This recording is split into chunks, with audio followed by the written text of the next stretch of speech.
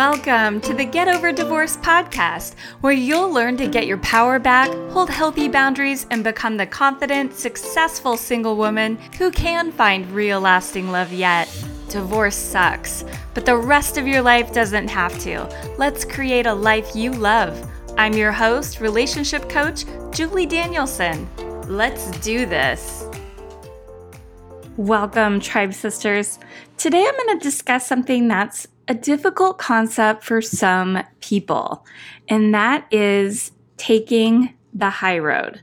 When it comes to divorce and co-parenting, some people will say that this is not always possible to take the high road, and I want to challenge that way of thinking. I believe that no matter how difficult your ex-spouse is, you can always benefit from taking the high road. Taking the high road means that in the face of instability, whether it's another person or a circumstance, you stay mindful, patient, and listen. Rather than react out of triggered emotions of fight or flight, you remain calm and peaceful. Now, if something easily triggers you, like you're screaming young children, or maybe it's the button pushing of your ex-husband, or it could be sitting in traffic while you're slowly developing road rage, then you have some work to do on managing your emotions. It's super important that you take this seriously.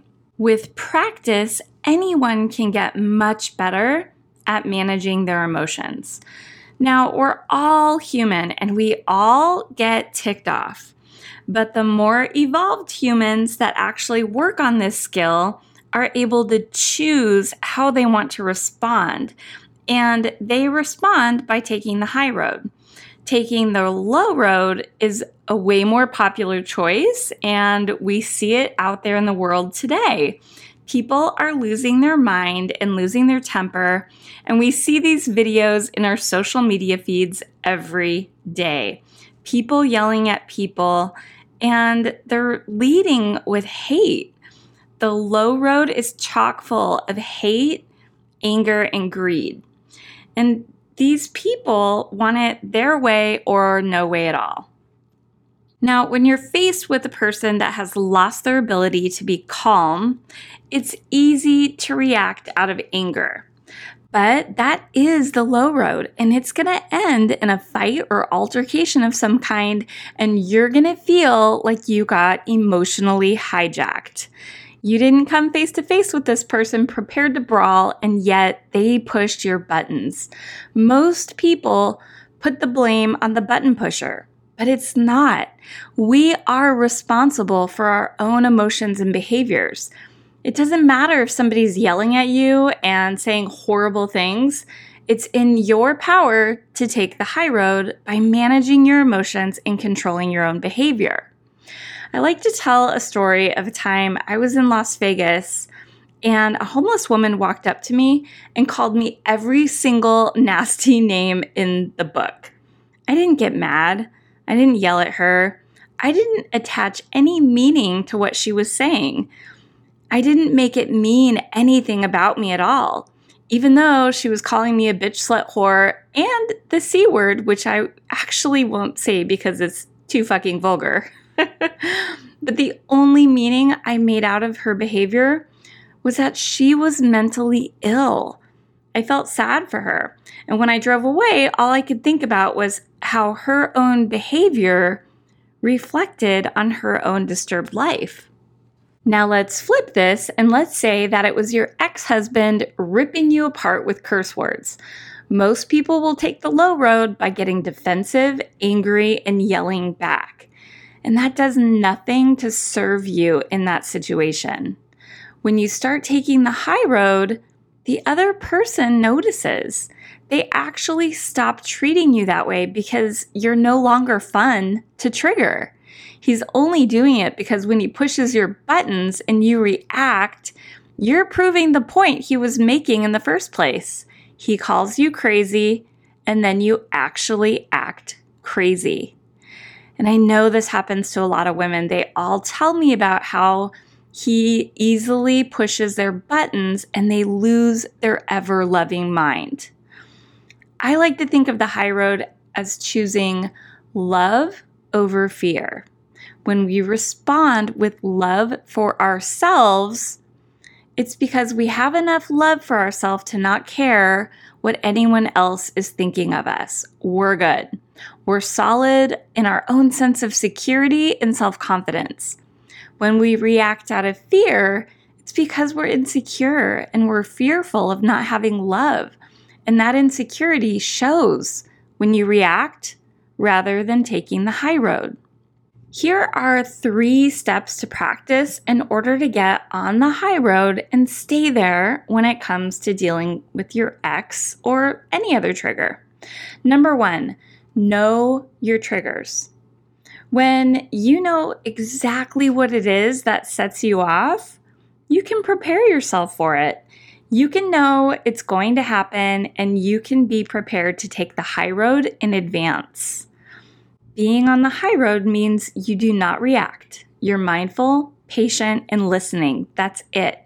You're not reacting and you're not defending. It's like water off a duck's back. When I wrote this, I had a typo and I wrote water off a dick's back, but that works too. But the point is, you're not responding to him. No response means you are not letting him push your buttons. Let his behavior look like the wild, crazy, erratic one. Just him insulting you and pushing your buttons and you having a 0 response, like it doesn't bother you at all, is kind of like getting revenge. No response is the best response. Practice this. It will drive him crazy and you can become masterful at it. Number 2, practice deep breathing. Mindfulness is about being in the present moment. And when you hear something triggering, you can take a deep cleansing breath and release all of your reactionary energy. You have to be noticing this happening so that you can take a deep breath and exhale all that reactionary energy. You will feel it leave your body as fast as it came in because you were aware, you were vigilant. Practicing mindfulness will help you be calm in the face of anything. It will make you a much more patient and calm person. If you think you need those qualities more in your life, then take up a mindfulness practice. Number 3, know that the high road is healthy. The practice of taking the high road is going to make you a much more patient and calm person. These qualities are healthy for you.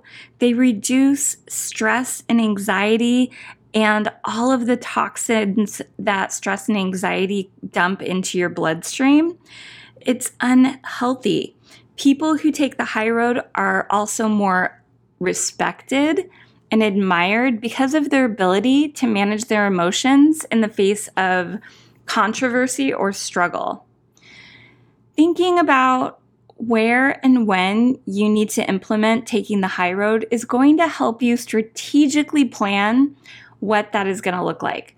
For example, many of the women that come to me often have big events that are coming up in their lives that's going to put them on display in public with their ex in the room, like their daughter's getting married or a high school or college graduation. Now, these events can go badly if someone is not managing their emotions. Oftentimes, it's also the first time the ex is out in public with his new wife in front of all of your family members. So taking the high road is the only way for you to be classy, cool, and in control. And remember, these special events are meant for the person that they're celebrating. There's nothing worse than a wedding gone bad because somebody was unable to take the high road. So plan these events in advance and be sure to limit your alcohol intake and decide in advance how you want to remain classy in the face of all possible scenarios so that you have a plan in place. Y'all, I was at a wedding once And this couple has since divorced, and I won't reveal who it is, but the father of the groom got in a fist fight with his best man. The police were called, it was a mess, and this is because somebody was unable to manage their emotions, and they took the low road. It ruined the wedding for that poor bride and for the families involved. So if you love your kids, always take the high road. It really only takes one person to do it because they are choosing to de-escalate a situation and not pour fuel on the fire. No matter what is happening, no matter the situation or the circumstances, you can always take the high road and be the classy person in the room, even if it's just a conversation with you and your ex. By not responding to his button pushing, you're going to be able to break those buttons that he tries to push. If you need more practice in this area, be sure to go listen to episode 35 where I go deep into the think, feel, act cycle so that you can gain better control of your emotions by managing your thoughts. Our thoughts create our emotions, not other people. You get to gain better control of your thoughts with practicing all these tools. Okay, one last thing. If you're curious about what it's like to work with me as your coach, please check out my website at thrivingthroughdivorce.com. You can click on the program and read all about it. I'll put the link in the show notes, but that page really details what you're going to get out of working with me as your coach. I had a client last Monday who said she reached her goals after just 3 months of working with me. We actually had to meet and set her next level goals because she's so motivated and determined to get everything she wants out of working with me that she's crushing it. When people start with me, they get to decide what they most want to get out of working with me.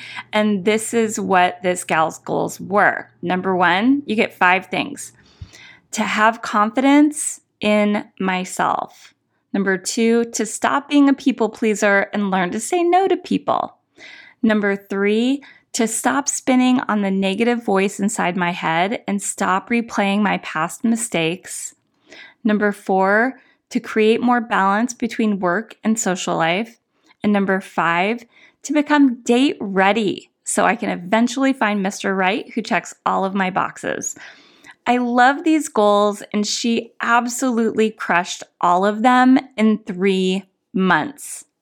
So if you want those things too, get on over and book a call with me at juliedanielson.me/application. I will also put that link in the show notes. That's all for today, ladies. Thanks so much. Bye. Hey, Tribe Sister, do you want to know what it takes to create unstoppable self-love after divorce so you can heal for real, gain confidence, and finally get the love you deserve in an equal, committed relationship? Then go watch my free training. You're going to learn the biggest dating trap women fall into and how to avoid it. Go to juliedanielson.me and watch this 5 shifts training.